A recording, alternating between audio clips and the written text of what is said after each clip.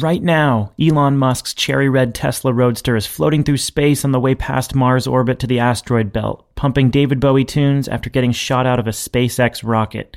And if it weren't for this week's guest on What It Takes, this moment might not be possible. Nancy Pfund is one of the most successful cleantech venture capitalists of all time. She's an early backer of Tesla and SpaceX, and Pandora. Well, I don't actually know if the Bowie tunes on the Roadster were getting played over Pandora, but you get the point. Her fingerprints are all over this. Without the early support of her venture firm during the most difficult days, who knows if Musk would be shooting Teslas into space, inching closer to sending people to Mars.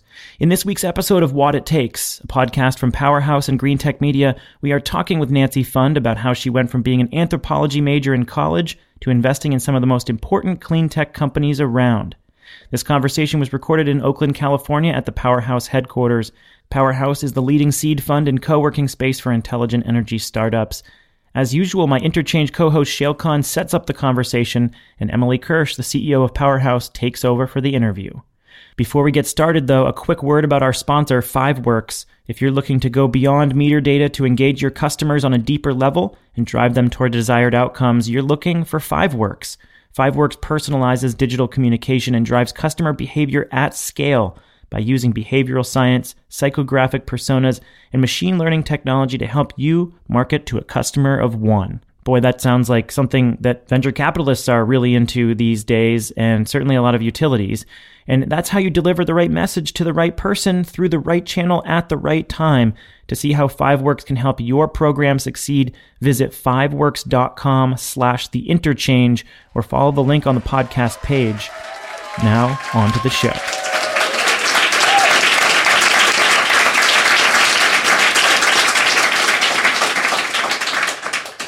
So venture capital is in significant part a game of entrepreneur spotting. The job of the venture investor is to seek out and identify amazing entrepreneurs who will build businesses that withstand the inevitable litany of challenges that are going to come their way. So for What It Takes, this event series where we interview entrepreneurs about their stories, being a successful venture investor and thus a successful entrepreneur spotter would probably be enough. Nancy Pfund is that, but she's also an entrepreneur in her own right. Nancy started and helps lead DBL Partners, whose mission is to invest in companies that deliver both economic returns and social and environmental benefits. DBL, of course, stands for double bottom line.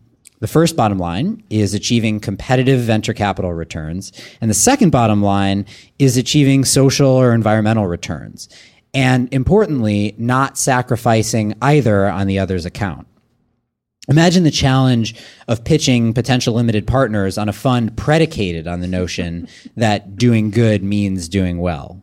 They can't escape it either at DBL because it is literally in their name.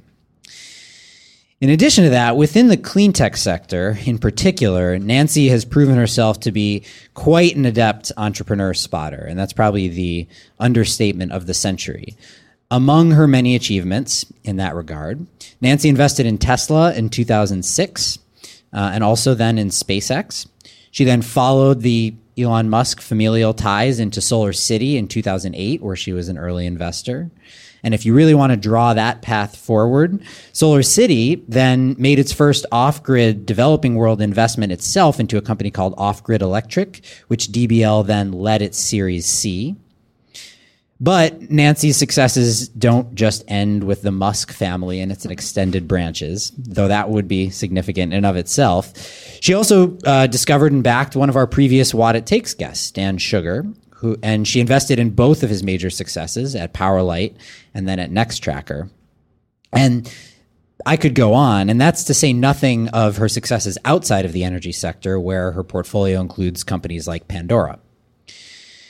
Beyond Nancy's professional achievements as an investor, I would just also add a personal note.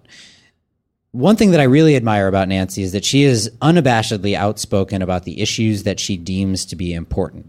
It's why I think she embodies the idea of impact investing as well as anybody else that I've ever met. She's passionate about the future of energy, future of the environment, the food system, and the general well-being of people. Nancy and I were both involved a little bit in drafting energy policy ideas for a certain presidential campaign that failed recently. And throughout that process, I found her to be thoughtful, innovative, and incisive. And, I hope that her ideas, which are currently gathering dust on a shelf somewhere, see the light of day in another administration. So whether it is as an investor, as an entrepreneur, or just as someone who lives what they believe, Nancy is a model that many of us, myself included, would love to emulate. So without further ado, let's hear her story. Oh.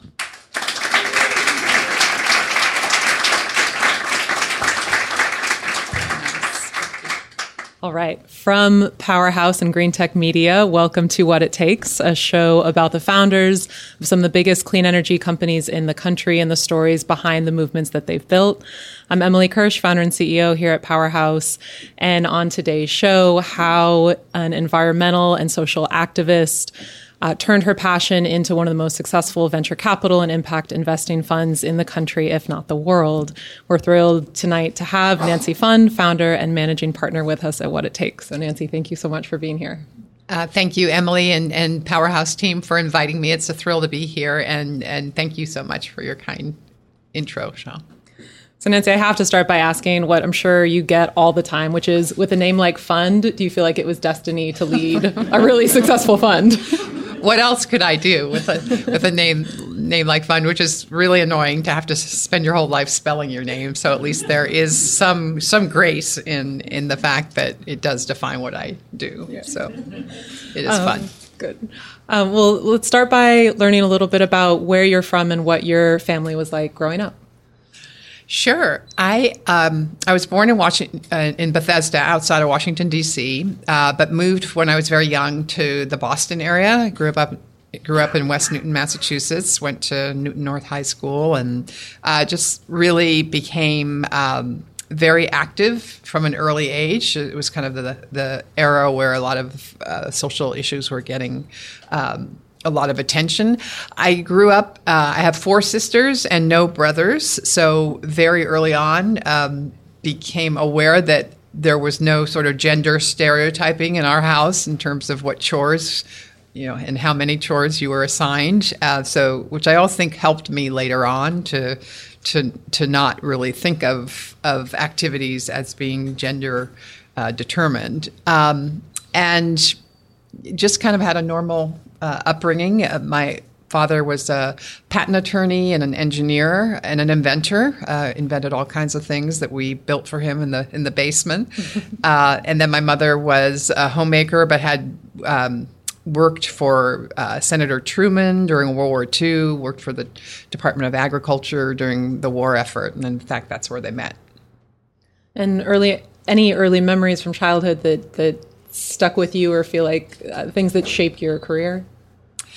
Well, I would say there's one image that sticks with me, which I'll describe in a minute. In terms of how I ended up to do this double bottom line thing, I really, it sounds corny, and of course I didn't plan it this way. I only looked at it in retrospect. But I do think that I'm a hybrid of my mother and my father. My father was he was an entrepreneur himself. He dealt with entrepreneurs. He was super technical, and he liked to invent things. Whereas my mother worked in politics, worked for the League of Women Voters, was always, leafleting about some cause or another. And so, very engaged and very committed to that. So that's kind of what my job is now. And so that, even though at the time I didn't realize it, it must have had an influence on me. And in terms of a memory, because I was one of 5 daughters, age like from 0 to 10,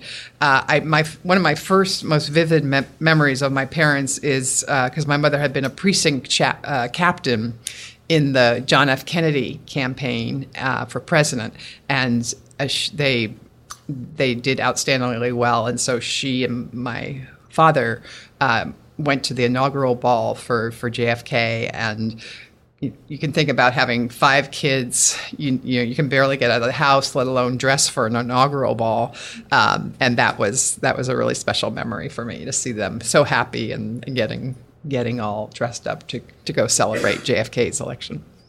And so from that early childhood of politics and invention, tell us about your college days and what that looked like. Sure. So I came west for college, and it was always a dream I had to come to California.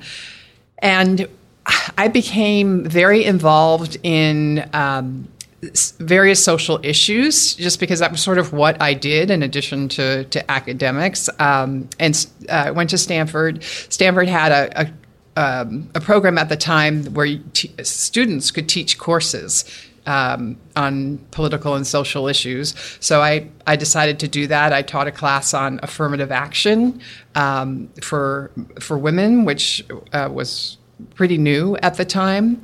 I also became involved in the Stanford PIRG, which still exists today, the Public Interest Research Group, which are student-led research groups that look at various policy issues and try to change them for the better. And that was where I actually did my first energy transparency work I think I was a senior.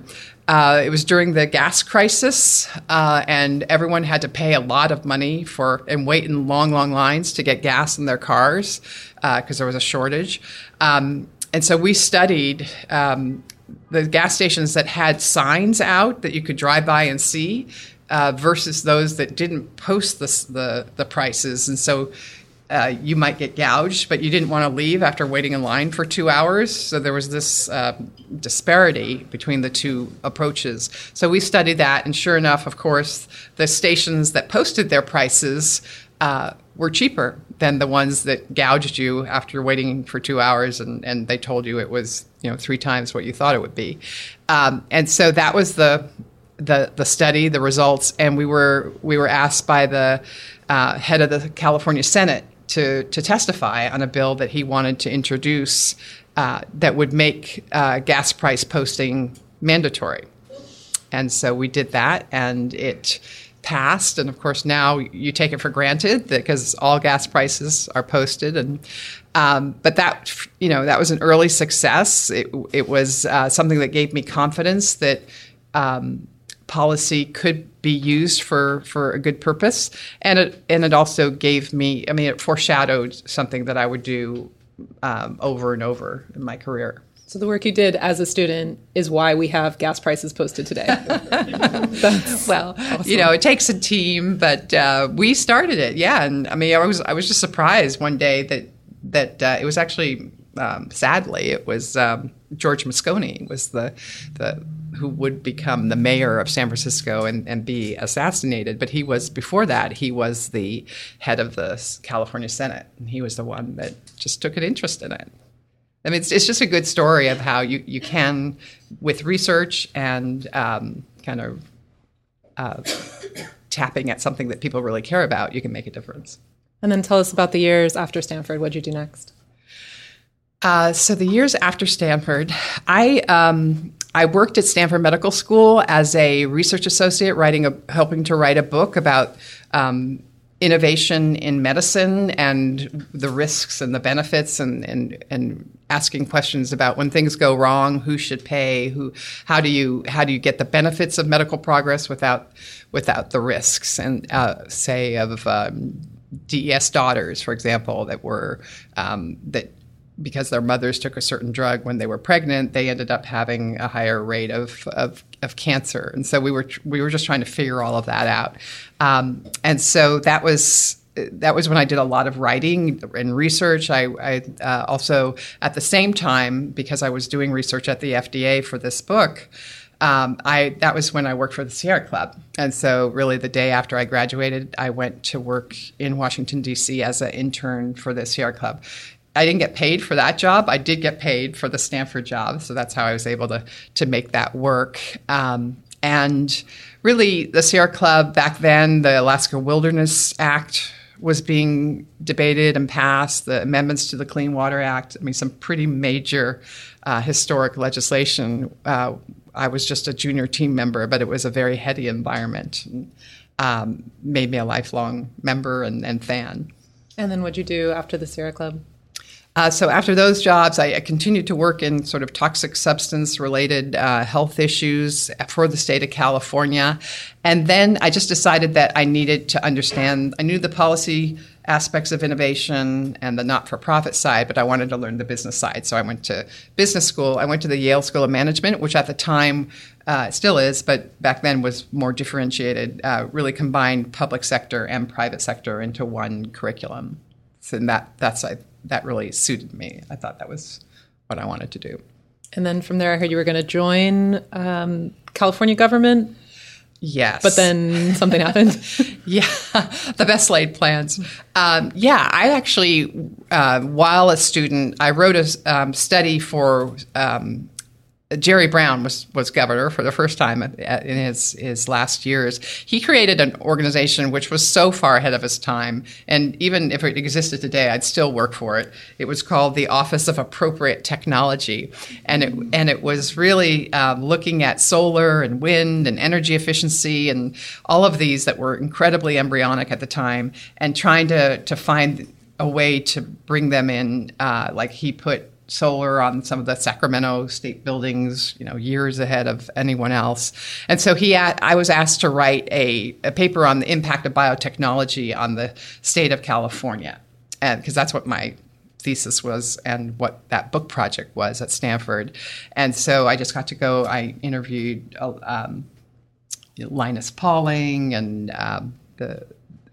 Oppenheimer, just a lot of famous scientists. Wendell Berry, I interviewed for the ag implications, and that was a really great report. We actually predicted that the agricultural use of biotechnology would be controversial, whereas the medical would be less so because it was more controlled. And of course, we didn't know the term GMO at that time, but that's really what we predicted back in 1982. So I was going to go work there when I graduated, but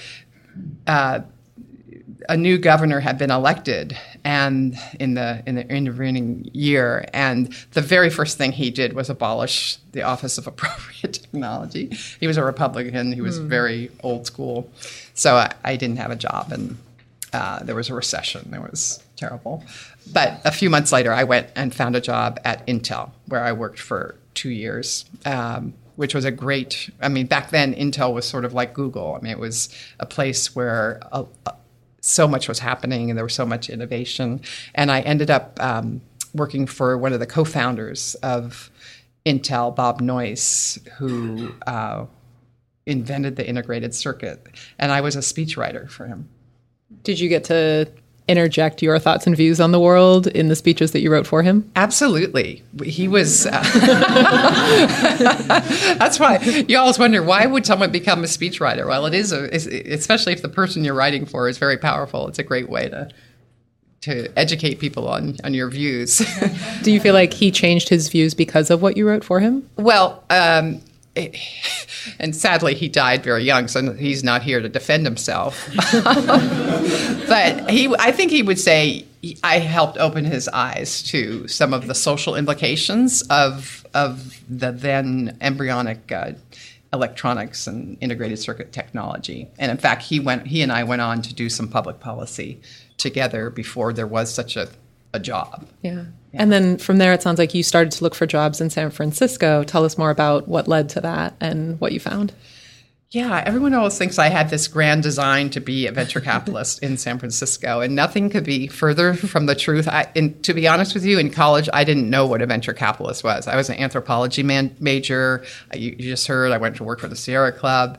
And so my path from Intel to San Francisco was really a personal one. It had to do. I got engaged. I was very happy at the thought of getting married. My husband was a practicing physician at the time in Albany, and so he really couldn't move. He had a bunch of patients, and even back then, the commute between Berkeley and Santa Clara was horrific. I know we know how awful it is today, but it was even bad then. And so I had an apartment in Palo Alto, but I thought, well, I'm getting married. We should really not do that. So I said, well, I'm going to find a job in San Francisco.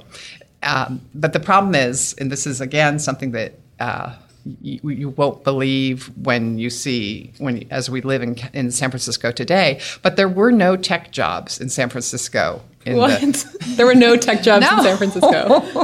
I mean, in the 80s, and I'm going to, even the early, I guess by the early 90s, but in the 80s, it was insurance, it was finance, it was some, like McKesson, which is still there.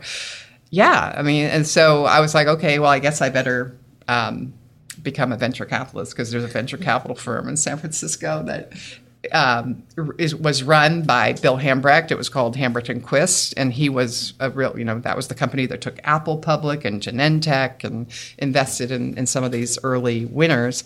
And he was very active in policy as a sort of a Democratic contributor. He was the one that helped Nancy Pelosi run for Congress the first time, for example. So I set my sights on getting a job there, and that eventually happened.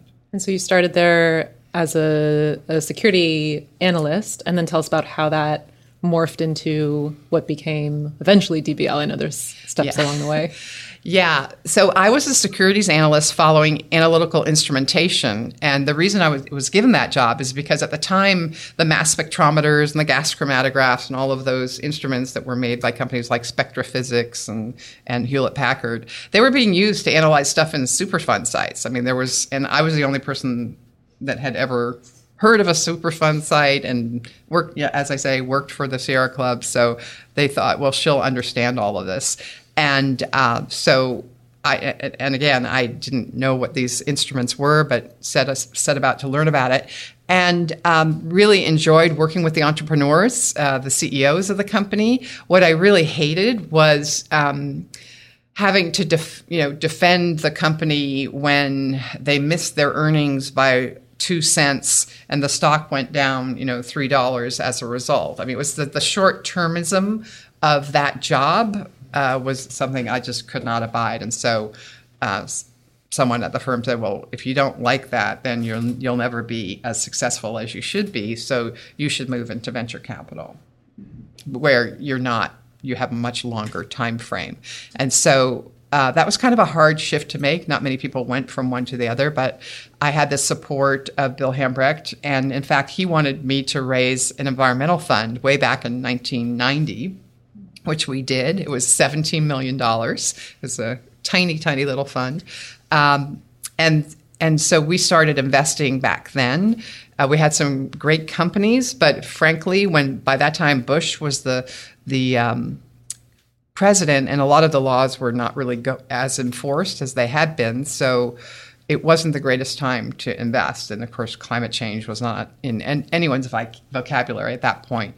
But we managed to invest and get some good results. But then I went into tech and internet investing for a few years. Were you on your own when you were raising this fund? I started on my own, but I had a partner from our Boston office, a man named Mead Wyman, who had been the CFO at Lotus.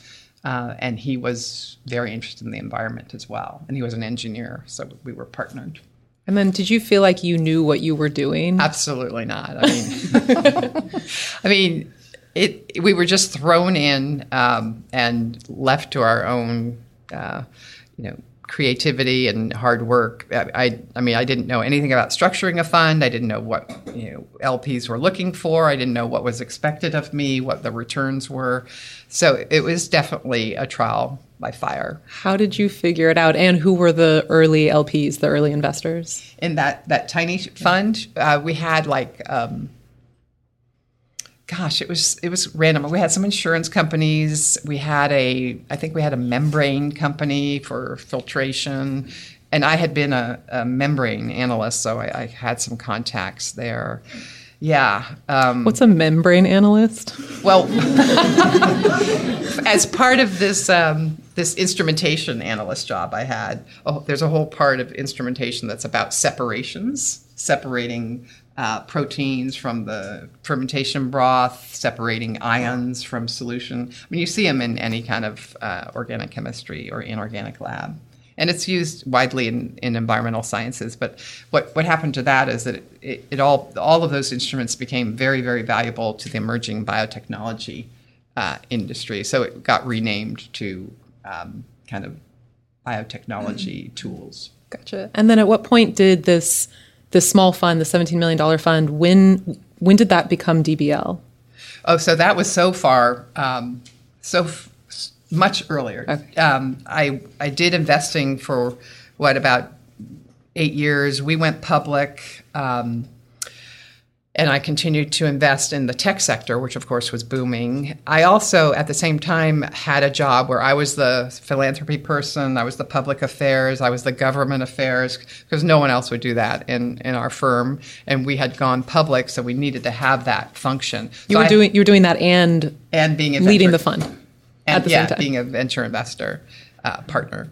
Yeah, and my CEO really wanted me to do it because that was when TechNet was created, and there was just a whole Clinton and Gore were coming to the Valley, it seemed, every week. So there was a lot going on, and we were founding members there. And so it was really fun, I mean, for me to kind of get that experience on both levels.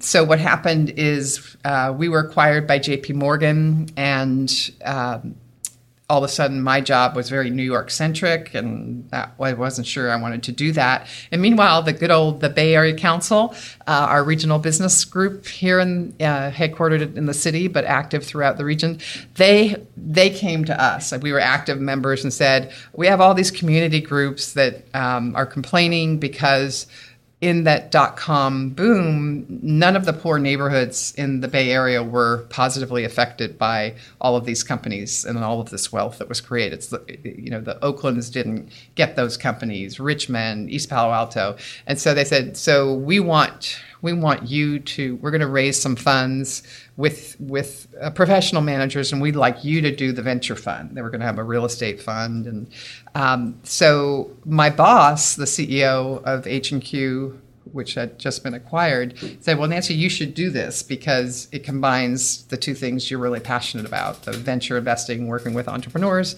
and the policy. And so I couldn't disagree. But again, didn't know what I was getting into in terms of how difficult it would be to raise that first fund. It was because people had, by the time we got around to it, the .com bust had arrived on the scene, so everyone had lost a lot of money in venture, so they hated our asset class. And then to say you're this sort of do-gooder VC, that you're not just going to make returns, you're going to transform neighborhoods, or you're going to address climate change, that people just thought was ridiculous. And so it took a long time to raise that first fund. But that's how DBL started, because that first fund, the Bay Area Equity Fund that we raised, gave us after several years, gave us the reputation and track record to then spin out and create DBL in 2008. And who joined you in that fund as investors in the fund, the Bay Area Equity Fund? It was a very unusual group of investors. As I said, most people were turned off by the idea. We were lucky that the Ford Foundation had been part of this project with the Bay Area Council on how to direct investment in low-income neighborhoods. So they made a very small, but it's the Ford Foundation. It was a great name. That brought in MacArthur and Annie E. Casey. So we had really top-tier foundations on the one hand. And then we had banks. We had a bunch of banks because this place-based investment approach helped banks comply with a law, the Community Reinvestment Act, where they have to show that they're investing in low-income neighborhoods. And so we were a very creative way for them to do that. So you got all these foundations back in the initial fund. How big was that fund, the Bay Area? That was a $75 million fund. Wow. So going from 17 to 75. Yeah. How was that? Well, a lot had intervened in the meantime. I had done larger tech-based funds and such. But it was a lot different. But it was still meager. In San Francisco, even in 2004, to a management fee off of a $75 million fund, paying for people and rent and all of that was still pretty meager. Yeah. And at that point with the Bay Area Equity Fund, were you doing that on your own, or did you have partners? We had a small team. We had a guy from M&A who was kind of gifted to me to work on this, a young analyst. Mark Perutz, who's still with us today, came over. He had been at Roberts and Stevens. Seth Miller was with us for many years. He had worked at H&Q. And then my partner was Mike Dorsey, who later went on to work with the Wesley Group. And were you able to, in the typical startup story, oftentimes you can't pay yourself, and was that part of your story, or because you're in venture capital, was everyone comfortable the whole time? We were not comfortable. I mean, we definitely took salary cuts to do this for many, many years. So I did not. I mean, I did get a paycheck, but for example, Mark and Seth came on and worked, I'd say, for over a year for no salary, because we just, we didn't have any funds until we had the money coming in terms of our management fees. So people literally didn't get paid for a while. And then when they did get paid, it was on the low end of the scale. And at the time, okay, so your team, some people on your team aren't getting paid. You're getting paid, but much less than you could have made if you were out there on your own. And meanwhile, very few people, if any, are doing what you were calling impact investing. Was there anyone else doing this, or were you it? No, there was no one else. I mean, there were some small kind of economic development-oriented funds, but no one was going for iconic large company creation. And how did you know it would work? I think that it just seemed so logical, even though everyone said it was illogical. It just seemed to me that these issues are going to become more important. The public sector does a good job up to a certain point, but they can't scale solutions. You need that entrepreneurial drive. You need you just need the private sector to jump in. So, I mean, we never knew it would work, but it never occurred to us that we would fail, for sure. And from that $75 million fund, so you succeeded at that, and then from there you've gone on to raise larger funds. What have been the other fund sizes? Yeah, so when we spun out in 2008 in January, which turned out to be a terrible time to spin out your company because September happened and all of a sudden the world is just going is crazy and everything is very painful because of the economic crisis, including our portfolio was imploding at the time. I mean, I think any of you that have read the Tesla early days remembers that 2008 was a year where everything went wrong and we ran out of money, it seemed, on a daily basis. But that was happening throughout our portfolio. So the next fund we were going to raise in 2008, we delayed to 2009. And that was a $150 million fund where we doubled from the first. And because we had some exits, we were able to at least show people that there was a there.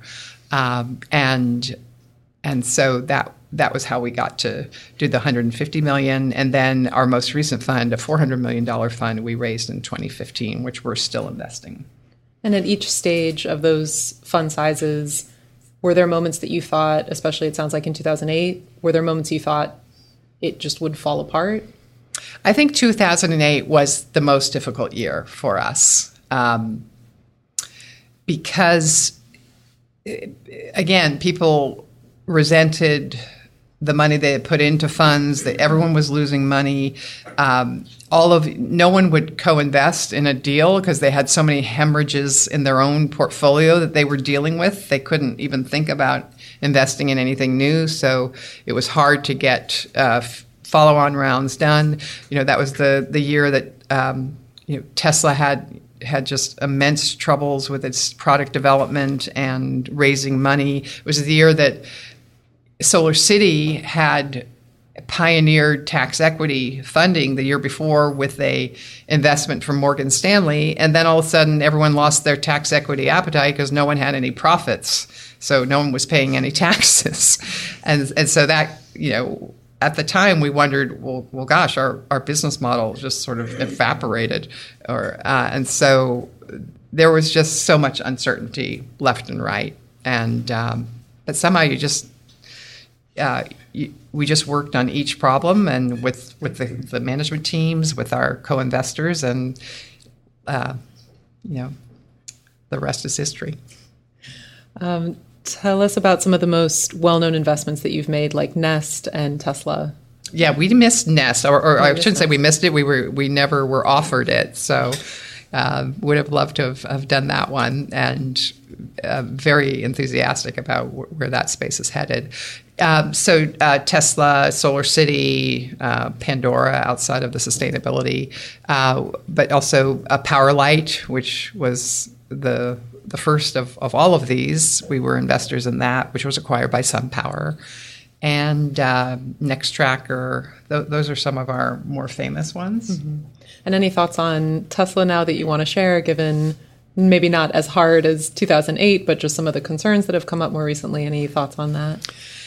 Well, I think that Tesla is an amazing leader that is able to paint the picture for so many people of what our clean energy future looks like. Now, with that goes very hard driving goals and a very competitive industry, the vehicle industry, and as well as now the electricity industry. So, and huge technology heavy lifts. So.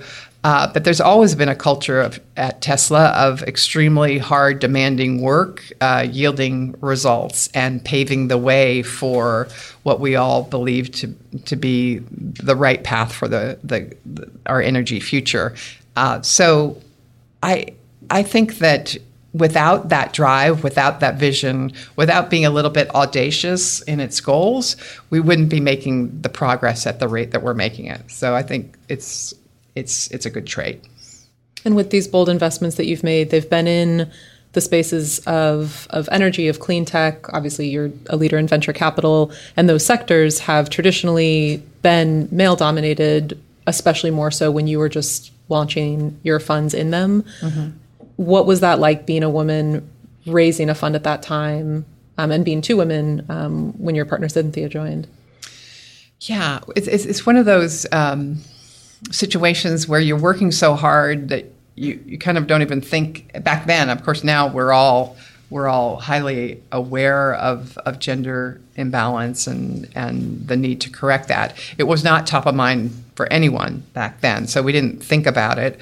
But certainly had a rude awakening when Cynthia and I, when we were raising our second fund, when we went out to fundraise, and just people noted, wow, we've never had two women here before. Do you have any men? Or would people actually ask that? Yeah, I mean, they would say things which, unfortunately, I'm not at liberty to repeat in this audience. Yeah, it was, and I was like, well, wow, I guess that's true, but who cares? Yeah, I mean, yeah. It was a little bit of a revelation, because I had, starting in the semiconductor industry, that I mentioned earlier in the 80s, compared to that, venture was like a sorority. I mean, the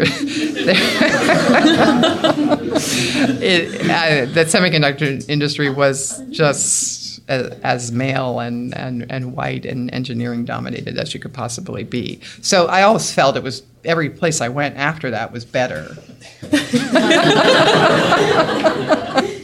I guess that's good. I take that long view. And based on your experience being a woman pioneering in fields that are traditionally male dominated, do you have advice specific for women based on that experience of yours? Well, when I look back at it, I just am so grateful for the men that helped me and that, believed in me and gave me opportunity and encouraged me. So whether that's a man or a woman, you really do have to choose who's going to help you guide your career, and ideally be in a company where there are some of those people in high places that will look out for your career development and also care about you as a long-term asset to a company, as opposed to just a short-term one. And reflecting back on your years building DBL, what were the hardest parts? Well, the hardest part was the rejection, the many people that said no to us when we were fundraising, because you think you have this world-changing idea and you're very idealistic about it, and then to hear no, time after time is deflating, to say the least. So that was very, very difficult. And then what was also difficult was once we got the money and we started to invest it, the ridicule is too strong a word, but just to hear my colleagues in venture capital or in finance just look at me and roll their eyes when I would tell them I just invested in an electric car company or solar. But some were sort of patronizing. Oh, that's so great. That's so you. And then others were, venture capitalists don't invest in those sectors. Mm-hmm. What are you doing, Nancy? Get a grip. So that was hard because you like to be. These are people I'd known for when I was a kind of vanilla venture capitalist, and you like to think that that they respect what you're doing. So, how did you handle that? Like, what did you tell yourself to get past those kind of comments? Well, we would always just go back to the first principles that where this globe is burning up. We've got to do something. Electricity and transportation are big culprits, and the world will come around to our point of view very soon. Did you get a chance to roll your eyes at them when Power Light and Nextracker got acquired? I was very happy. I tried not to dish it out.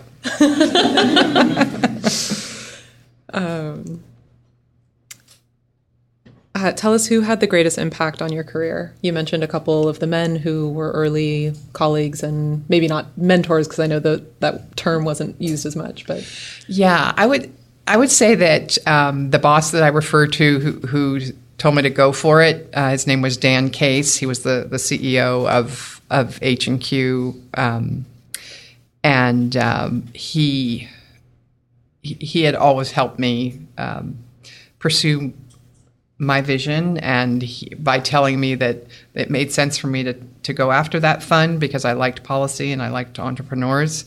And then he didn't just say that, he convinced the CEO of JP Morgan Chase at the time, Bill Harrison, that they should support, keep paying my salary while we tried to pull this off.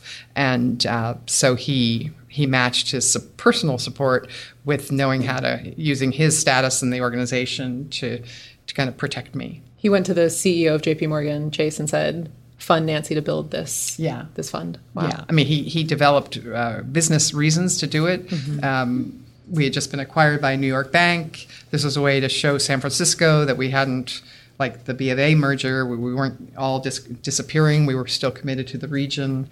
So there were business cases that he made, but it was mainly just a belief in me. And what makes it even more special but somewhat bittersweet is that he did all this when he had just been diagnosed with brain cancer. And so very sadly, he passed away like 13 months later. Wow. Did you feel particularly drawn to implement what he had told you to do because of that? I did, and because his family was also a personal investor in that first fund, and I felt that I better not screw this up because I wanted to honor his memory. And in a funny twist of fate, his older brothers, his younger brother rather, Steve Case, who was the AOL founder, and Jean Case, Steve's wife, they've become very, especially Jean, very, very active in impact investing. So it all came full circle. Very cool.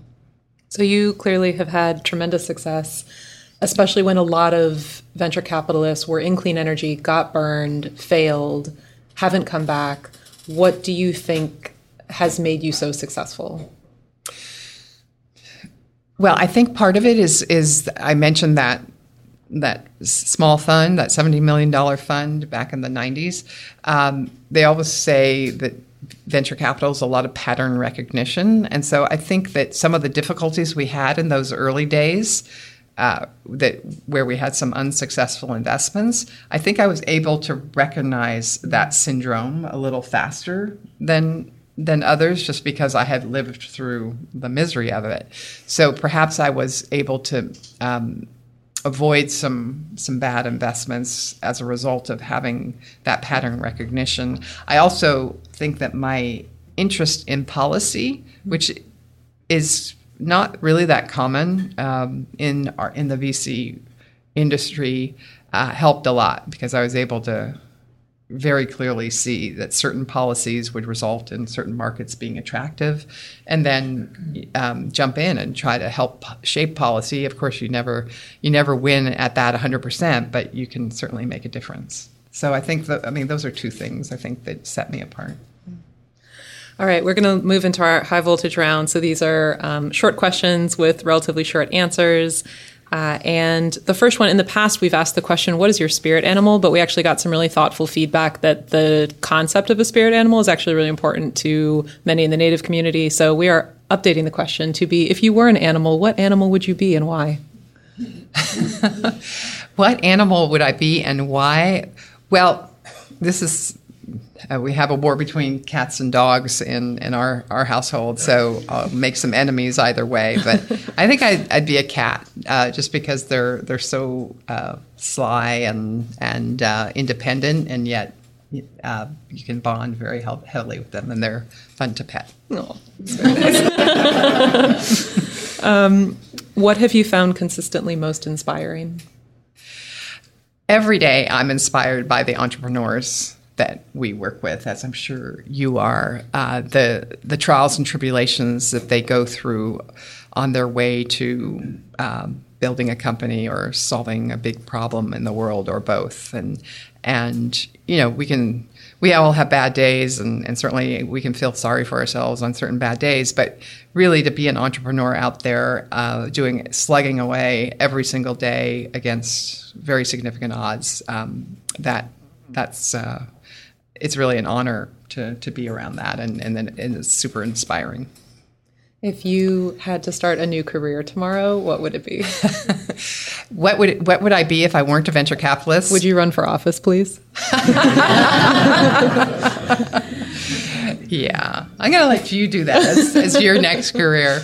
I think I would do something completely different, like open a restaurant, or just something that sort of was more domestic. To whom do you attribute your success?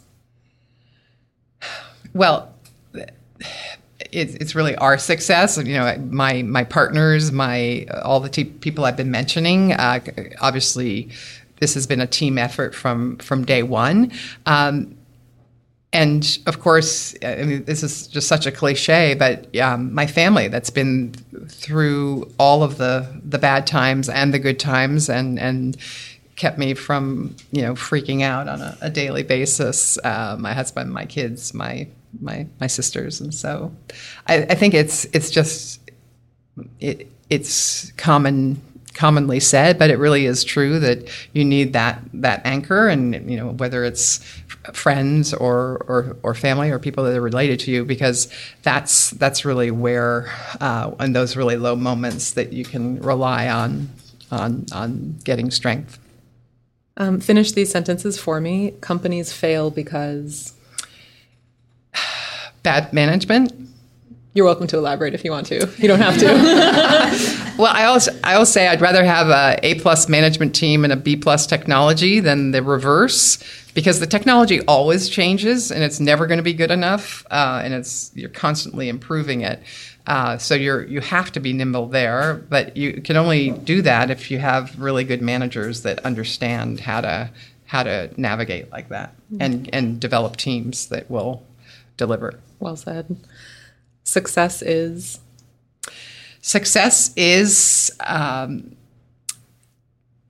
bringing clean, sustainable, cheap, distributed energy to the world, and creating quality jobs, economies around that, and preventing the ravages of climate change. My biggest regret is My biggest regret is that it's not a big regret, but I regret that I worried so much about spinning out of JP Morgan to create my own firm, and I should have done it earlier and embraced it. What was scary about spinning it off? And was that your choice or someone else's? It was not my idea to begin with. It was Jamie Dimon, who was then now, of course, the CEO of JP Morgan. He wanted to spin out all of the funds in the bank for kind of de-risking the bank. So it was initially not my idea. I was petrified. I was like, I don't want my own company. I like working with entrepreneurs, but I didn't see myself as an entrepreneur. So I pushed back for, I'd say, about a year, and then it was inevitable. And as soon as we did it, which is why I say it's one of my regrets, it was like, wow, we should have done this a long time ago. Do you think you would have done it if it had been your choice eventually? I probably would not have become an entrepreneur. I know. Because, thank you, Jamie Dimon. Yeah. Well, because I worked at H&Q, and then when it was merged, I worked there for like 23 years. I mean, I was just not the type of person that you would point to as leaving a job after 23 years to start your own company. So, I mean, I think statistically that doesn't really fly. Do you see yourself as an entrepreneur now? I sure do. Yeah. I mean, there's something unique about just having to be on top of all manner of both sort of mundane and glorious details. Glorious details. Two more finishing the sentences. I'm most proud of the role that our firm has played in ushering in a new transportation and energy economy that's based on clean, renewable, distributed energy. And lastly, to build a successful startup, what it takes is? To build a successful startup, you just have to assume that you're wrong, you're going to be wrong, and not care, and keep working at it and working extremely hard, and that everything will take twice as long, and that it's just grit and determination and vision. Great. Please join me in a round of applause for Nancy Pfund. Thanks again to Nancy Pfund and to Powerhouse CEO Emily Kirsch for that great interview. If you like the series and maybe you want to attend a live one at the Powerhouse headquarters in Oakland, go to powerhouse.solar/events. That's powerhouse.solar/events. We've also got a link in the show notes that you can follow to find out more. Thanks so much to Powerhouse for being a great partner on this. They're fantastic. And if you're a startup looking for working space, money, or a network, go visit them in Oakland. We're going to be off on the week of the 12th. I'm going to be in Mexico at our solar summit, but we'll be back after that with a great interview with Varun Sivaram about the future of solar and his fantastic new book. Shale is going to sit down with him, and we'll catch you when that gets released. Thanks everyone for listening. This has been an edition of What It Takes from Powerhouse and Cleantech Media.